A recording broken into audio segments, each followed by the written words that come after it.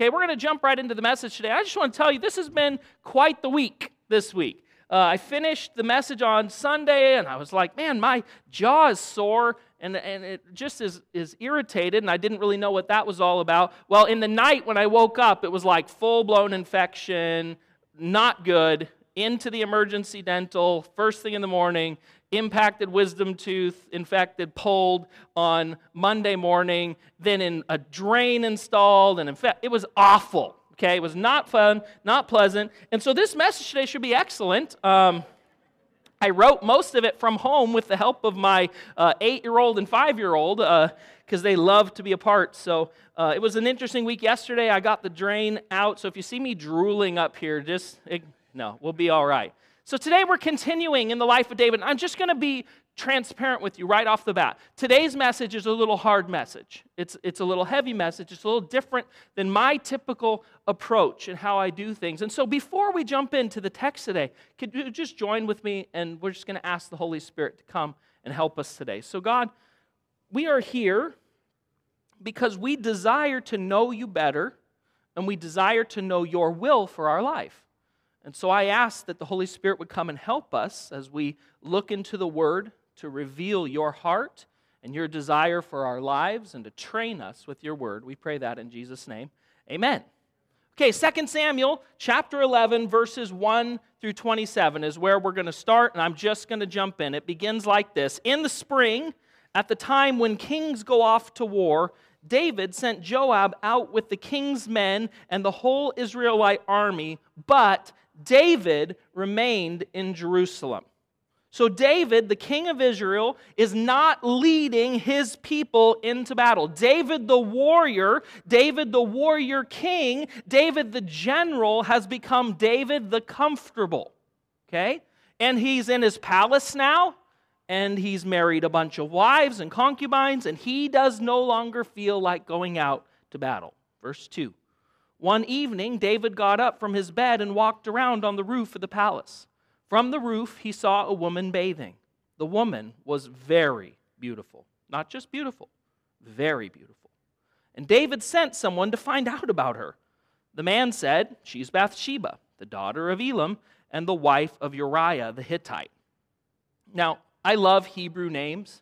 I love Hebrew names and their meanings. I looked up all 3 of these names this week. Bathsheba means daughter of the oath or daughter of the promise. Her husband Uriah's name means my light is Yahweh.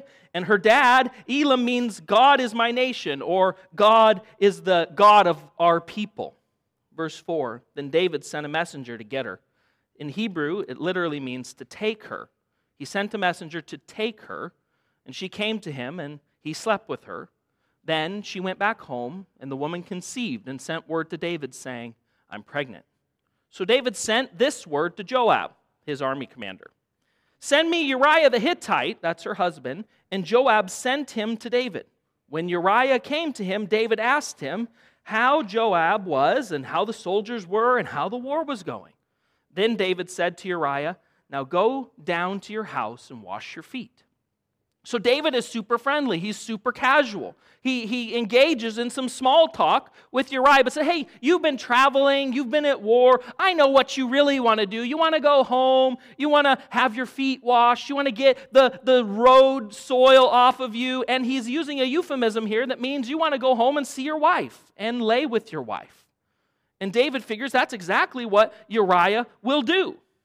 And then what will happen is he'll sleep with her, and everyone will just assume that when he came home to visit David to find out about how the war was going, that when he laid with his wife Bathsheba, they got pregnant, and then he'd go back to battle, and nobody would know any better. There's a problem. Goes on. So Uriah left the palace, and a gift from the king was sent after him. Undoubtedly, David sent a gift basket with some wine and some Hebrew aphrodisiacs, right? But, it says, verse 9, Uriah slept at the entrance of the palace with all his master's servants and did not go down to his house. David was told, Uriah did not go home. So he asked Uriah, haven't you just come from a military campaign? Haven't you been on the road for a while? Why didn't you go home?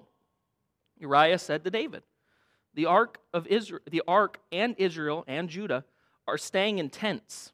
and my commander Joab and the king's men are camped in the open country. How could I go to my house to eat and drink and make love to my wife? As surely as you live, I will not do such thing." See, Uriah turns out to be quite a noble and quite a loyal person. It turns out that David has set a trap for Uriah, but a trap that would have worked on David, because we see that this is a real problem for David and not on Uriah. So he's got another ace up his sleeve. He's got another thing to try.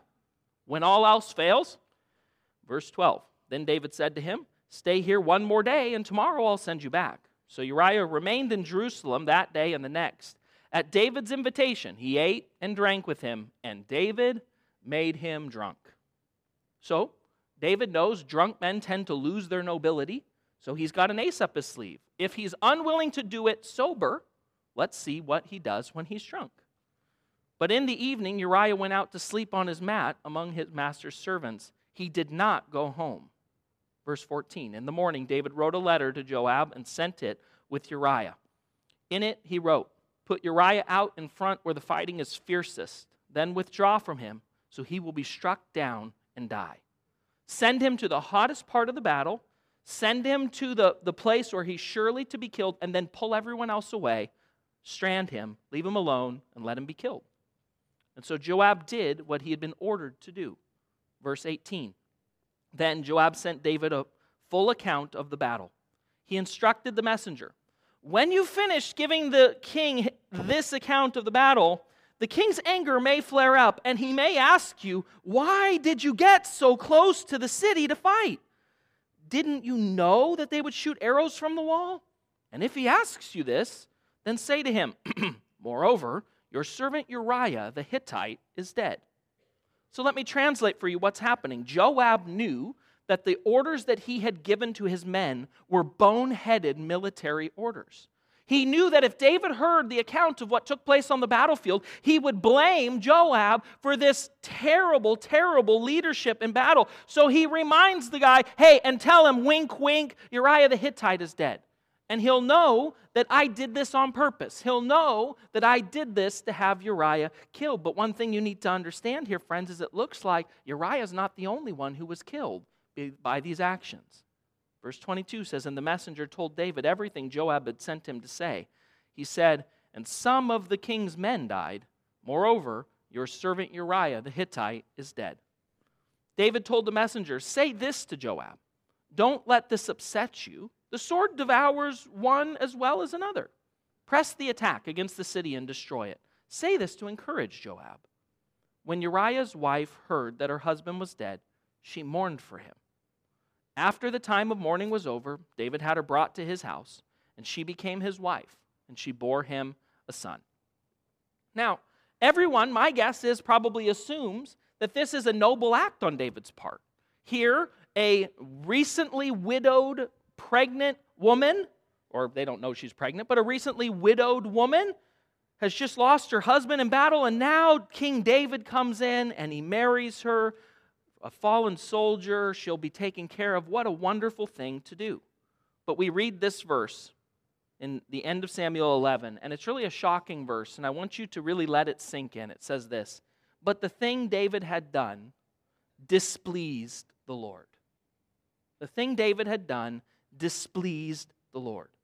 And I want that to really sink in, because remember, this is David, the man after God's own heart, the long-anticipated king of Israel. David, the giant slayer.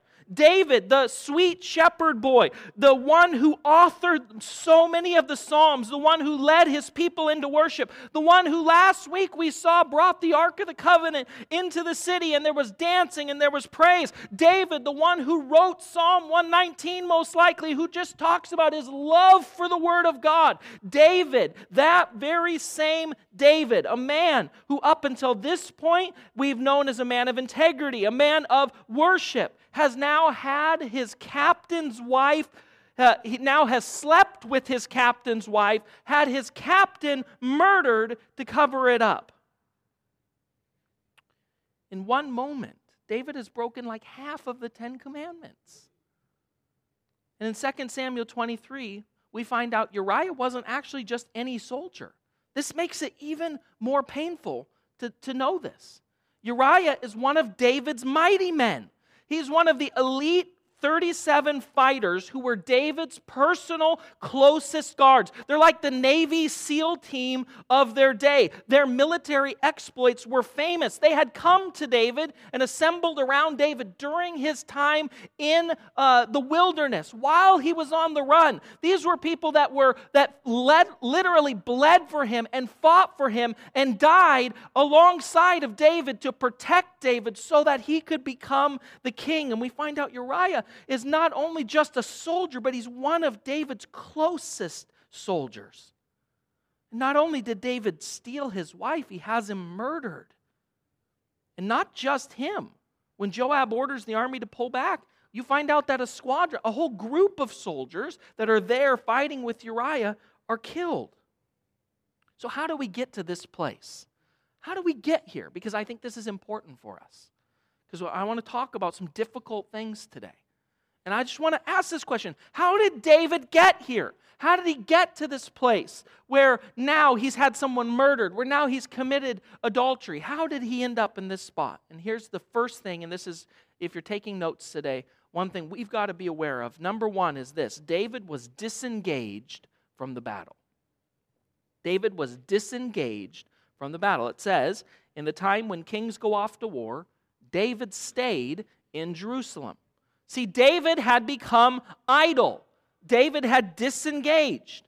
Idleness isn't, friends, listen, idleness isn't just the absence of activity. All of us need times in our life and in our schedule where we are slowing down and resting. But there's a difference between idleness and rest. See, idleness is unto no purpose. There's a purpose behind rest. Idleness is purposeless. And so here's what happens. When David finishes that nap that day, what should he have done next? Well, for one, he shouldn't have been there.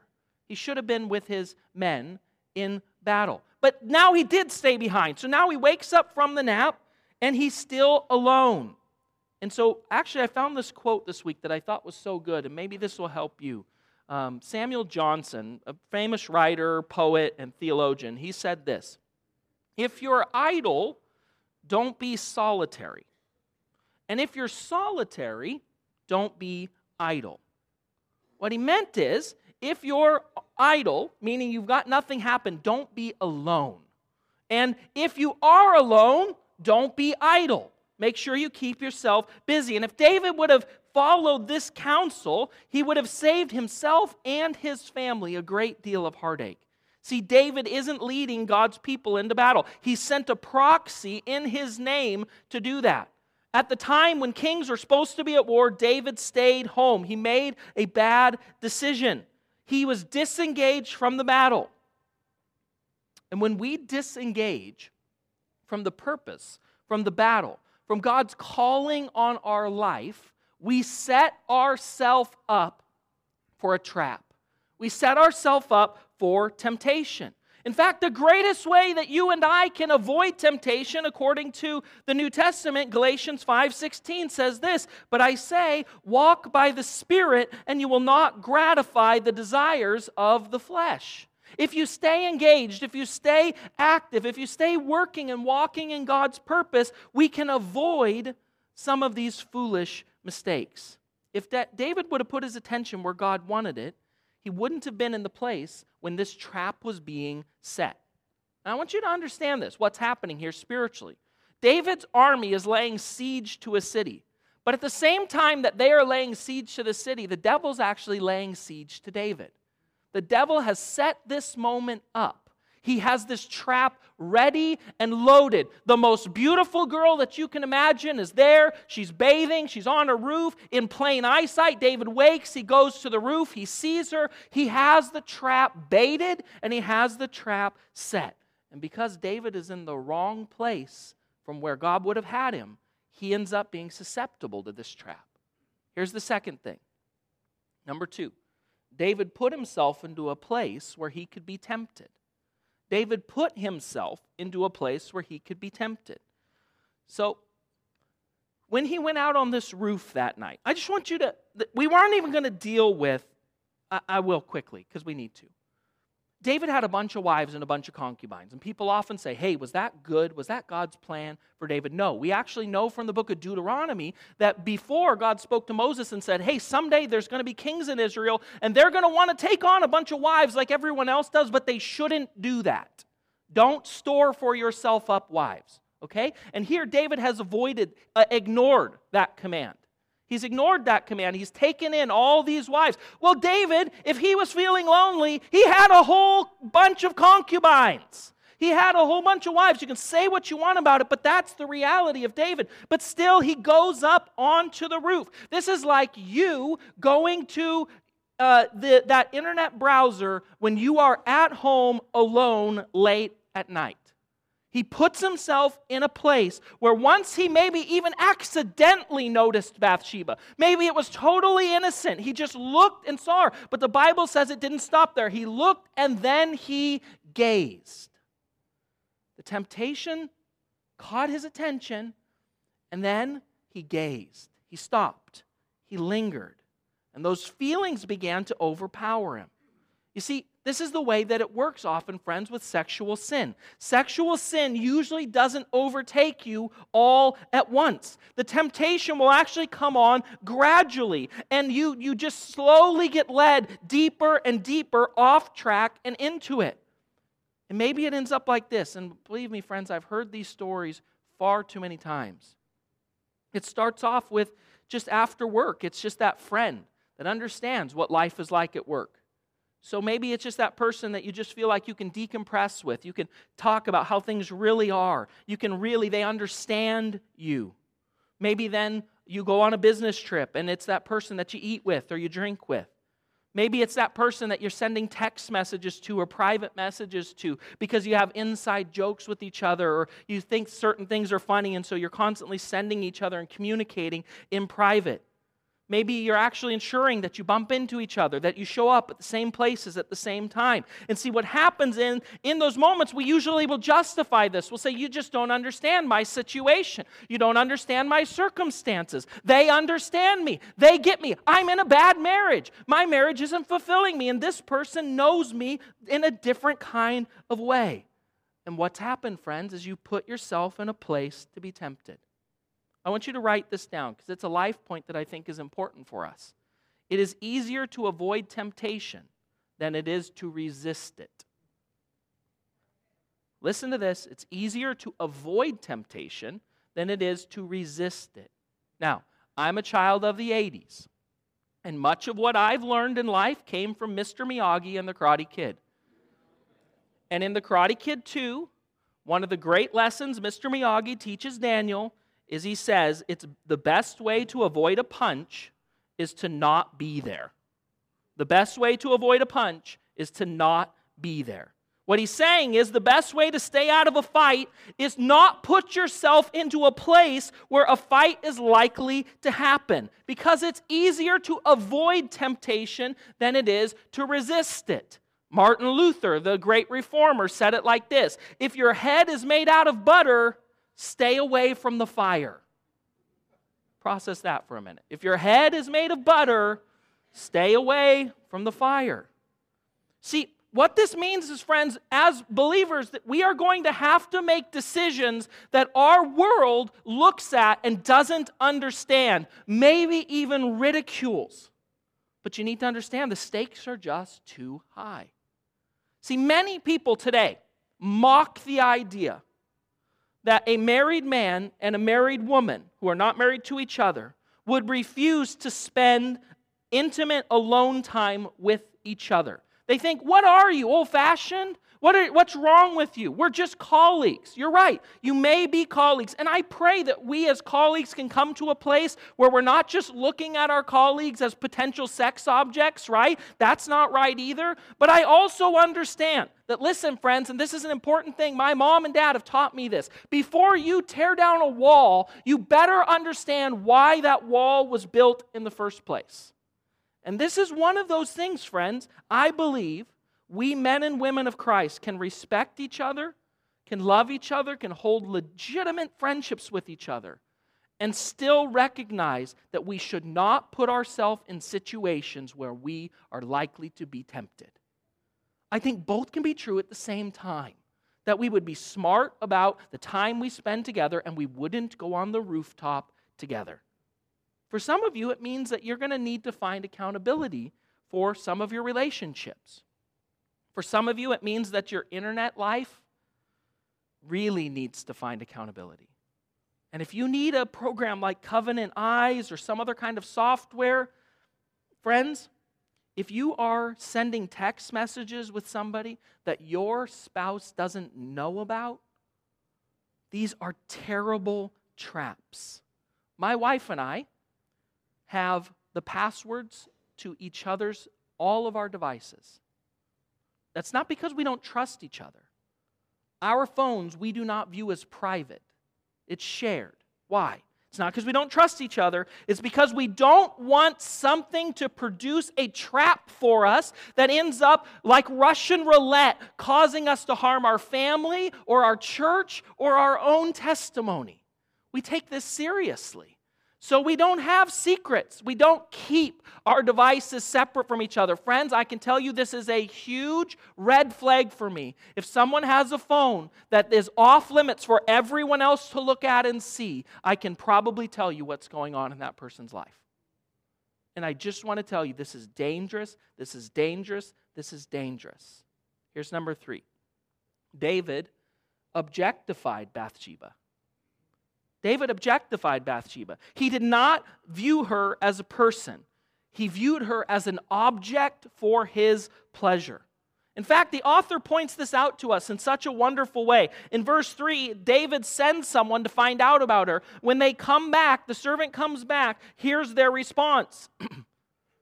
She's Bathsheba, the daughter of Elam and the wife of Uriah the Hittite. Now, why did the author record it like this? He is reminding us that Bathsheba, a very beautiful woman, is not just a very beautiful woman, but she's someone's daughter, and she's someone's wife, and maybe even someone's mother.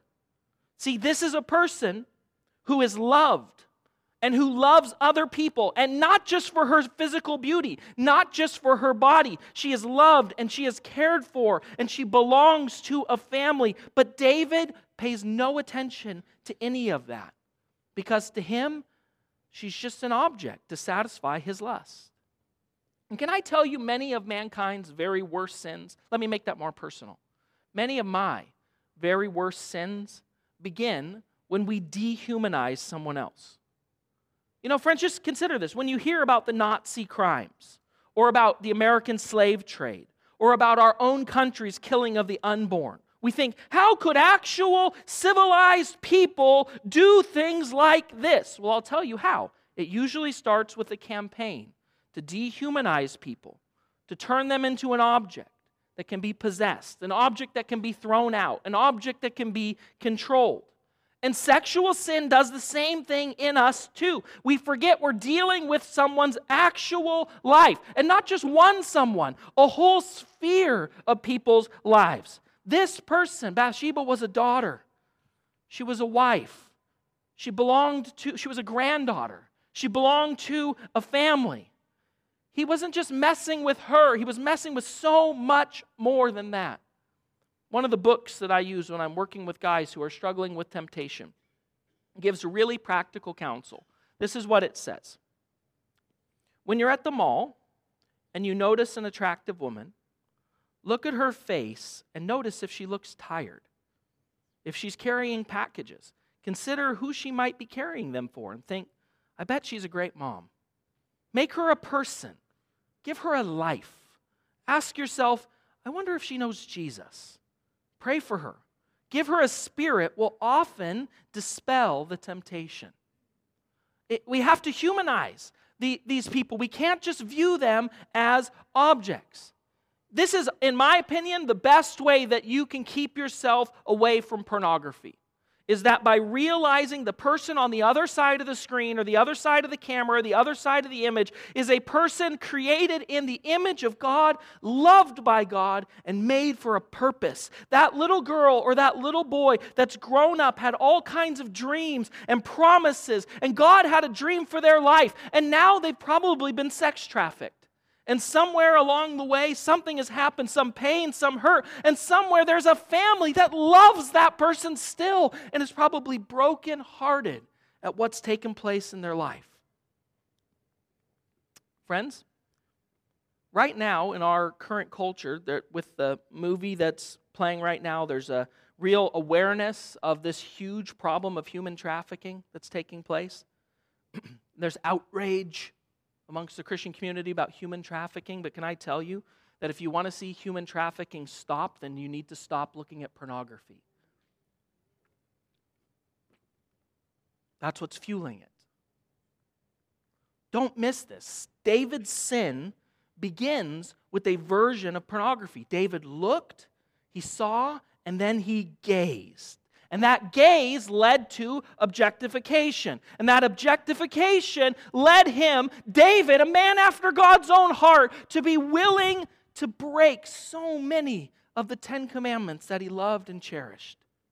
Friends, you need to hear me clearly.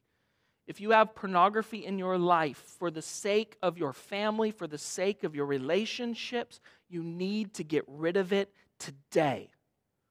Pornography is an only increasing problem in our country. And if you've not looked at the statistics, if you've wanted to remain kind of head in the sand about this, friends, it's shocking.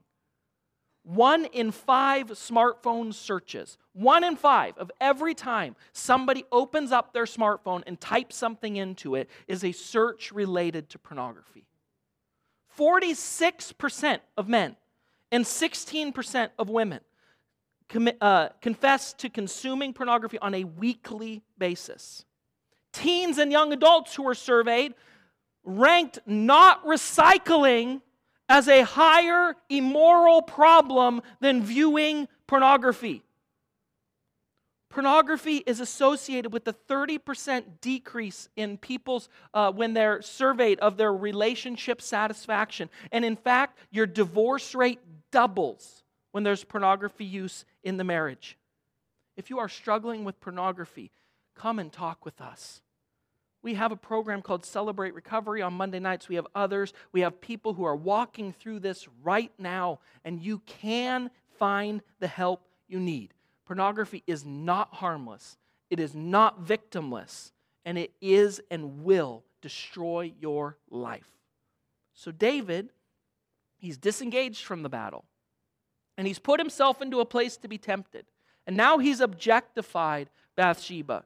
And here's the fourth one, and this is a nasty one. David abused his power. David abused his power. David was able to make this happen because, why? He's the king. Verse 4, it says, he took her. Now, some have asked this question, and boy, did I get stuck down this rabbit hole. They asked the question about if Bathsheba was complicit in this. Was she on the roof because she wanted David to see her? Is that why she put herself there? All of this, was it rape or was it consensual? And let me just say, the Bible doesn't tell us, but here's what it does tell us. David was king, and he had the power to take her, and he had the power to demand of her whatever he wanted, and she had no power to resist him. And I can only imagine when the messenger showed up at her door and said, "Come on, David wants to see you," what was going through her mind.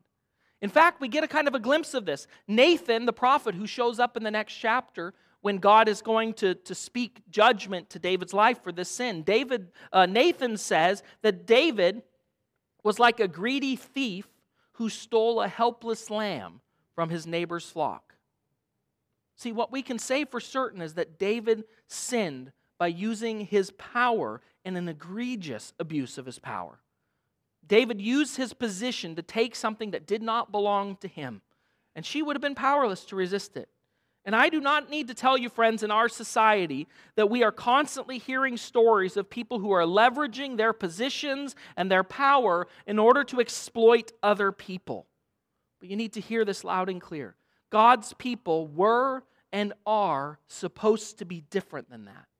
In God's kingdom, with power comes God's expectation of us to lay down our lives and to serve, not to take advantage of, not to take what belongs to us or what we can get, but to love and care for other people. That's what David was expected to do. He was the king. He was the father of his country. And instead of using that shepherd's heart, instead he was a thief who stole what wasn't his. And here's another life point that we really need to see here. Sexual sin destroys lives. Sexual sin destroys lives. See, David's sin destroyed Uriah, literally. It destroyed Uriah and Bathsheba's home. We're never told about the personal trauma that Bathsheba went through other than that she mourned. And how much might be tied up in that word? Her husband is killed. He's dead. Sent out to be killed in battle. I can imagine the rumors that were spreading. We know that several innocent people were murdered. Sexual sin destroys lives. Chapter 11 marks a turning point in David's life. Up until this point in David's life, he's been on a pretty vertical trajectory. He's gone from shepherd boy to giant killer to anointed king, giant killer. He's gone through his time in the wilderness. He's become king. They defeated the army at Jerusalem. They've carried the Ark of the Covenant in. It's an uphill trajectory. From this moment on, everything changes. In the next chapter, Nathan prophesies that because of this, the sword will never depart David's house.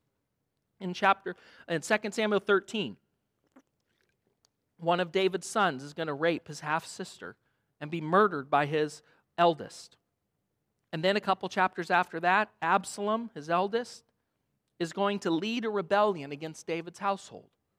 He's going to have a tent erected in the city, and he is going to sleep with David's wives in public for the city to see it. His closest advisor is going to join the rebellion. And it turns out he's Bathsheba's grandpa. And he's going to fight against David and lead armies against David and lead to a war against David. Absalom, David's oldest, is going to be killed. This child born out of this sin is going to die. There's going to be death everywhere in David's household. And I have to ask you, friends, a difficult question. Is it possible to destroy your integrity and your family in just one evening? Yes. Yes. Because this is what's happened here, friends.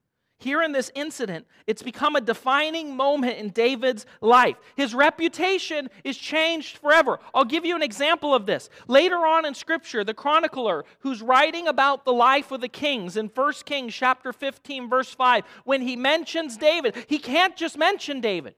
He has to mention this event. He says it like this.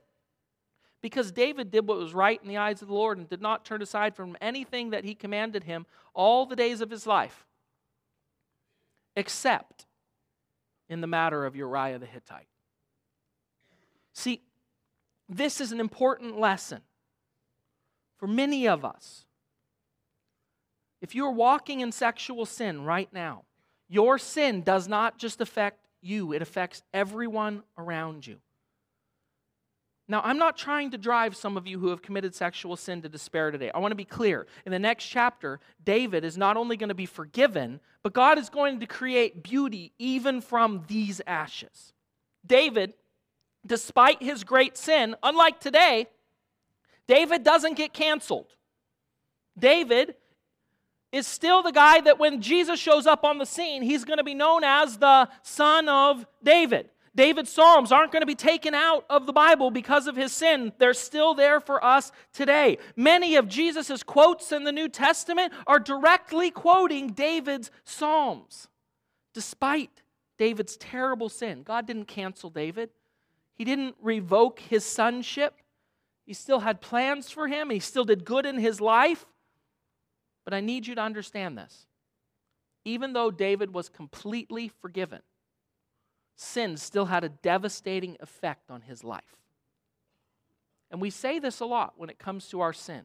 You can be forgiven for sin, but you can't unsin. Meaning, the ripple effect of your sin, even though you've been cleansed by the blood, even though you're forgiven, even though He separated your sin as far as the east is from the west, even though He still calls you son, the ripple effect of your sin is still playing out in this world and in this life. It's why God wants us to walk away from this stuff, because it kills us, it harms us, it affects us so negatively. And David had become trapped, friends. Trapped in this web. Band, you can come back up. And what happens next for David is David feels like he's gotten away with it. I don't know about you, but that's kind of the worst place you can be. To have committed a sin and feel like I outsmarted everybody. So God sends a prophet. Nathan shows up. And he's really clever in how he does all of this. He lets David be the judge. He lets David decide what the punishment should do. He tells him a story about a man. Now, he knows what's near and dear to David's heart. He's a shepherd. So he tells him a story about a man who stole some sheep. David at the end says, even though the law doesn't say that someone who steals sheep should be put to death, David says, this is so egregious, he should be killed. And Nathan says, he's you. Now, when David is faced with this reality, and all of this stuff we've just talked about is going to come to pass in David's life, David is truly heartbroken and repentant. And what I'd like to do with you today is, as we get ready to close this message, is I want to read for you David's response. David actually wrote down a psalm, Psalm 51. Here's what it says. For the choir director, Psalm of David, regarding the time that Nathan the prophet came to him after David had committed adultery with Bathsheba. So this is David's confession. This is David's response. This is David crying out to the Lord and repenting. And he says this. And I just went, maybe you're here today. And maybe you're walking in sexual sin. Maybe you're willingly walking down that road. You're struggling with pornography. You're struggling with same-sex attraction. You're struggling with being in a relationship. You're committing adultery. You've had things that are happening in your relationship. And I just want to encourage you to hear what David said in Psalm 51. And then we're going to respond here.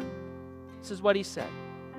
Have mercy on me, O God, because of your unfailing love. Because of your great compassion, blot out the stain of my sin. Wash me clean from my guilt. Purify me from my sin. For I recognize my rebellion. It haunts me day and night. Against you and you alone have I sinned. I have done what is evil in your sight. You will be proved right in what you say, and your judgment against me is just. For I was born a sinner. Yes, from the moment my mother conceived me. But you desire honesty from the womb, teaching me wisdom even there. Purify me from my sins, and I will be clean. Wash me, and I'll be whiter than snow. Oh, give back my joy again. You have broken me. Now let me rejoice. Don't keep looking at my sins. Remove the stain of my guilt. Create in me a clean heart, O God, and renew a loyal spirit within me. Do not banish me from your presence, and don't take away your Holy Spirit from me. Restore to me the joy of your salvation, and make me willing to obey you. Then I'll teach your ways to the rebels, and they'll return to you. Forgive me for shedding blood, O God, who saves. Then I will joyfully sing of your forgiveness. Unseal my lips, O Lord, that my mouth may praise you. You do not desire a sacrifice, or I'd offer one. You do not want a burnt offering. The sacrifice you desire is a broken spirit. You will not reject a broken and repentant heart, O God. Look with favor on Zion and help her. Rebuild the walls of Jerusalem. Then you will be pleased with sacrifices offered in the right spirit, with burnt offerings and the whole burnt offerings. Then bulls will again be sacrificed on your altar.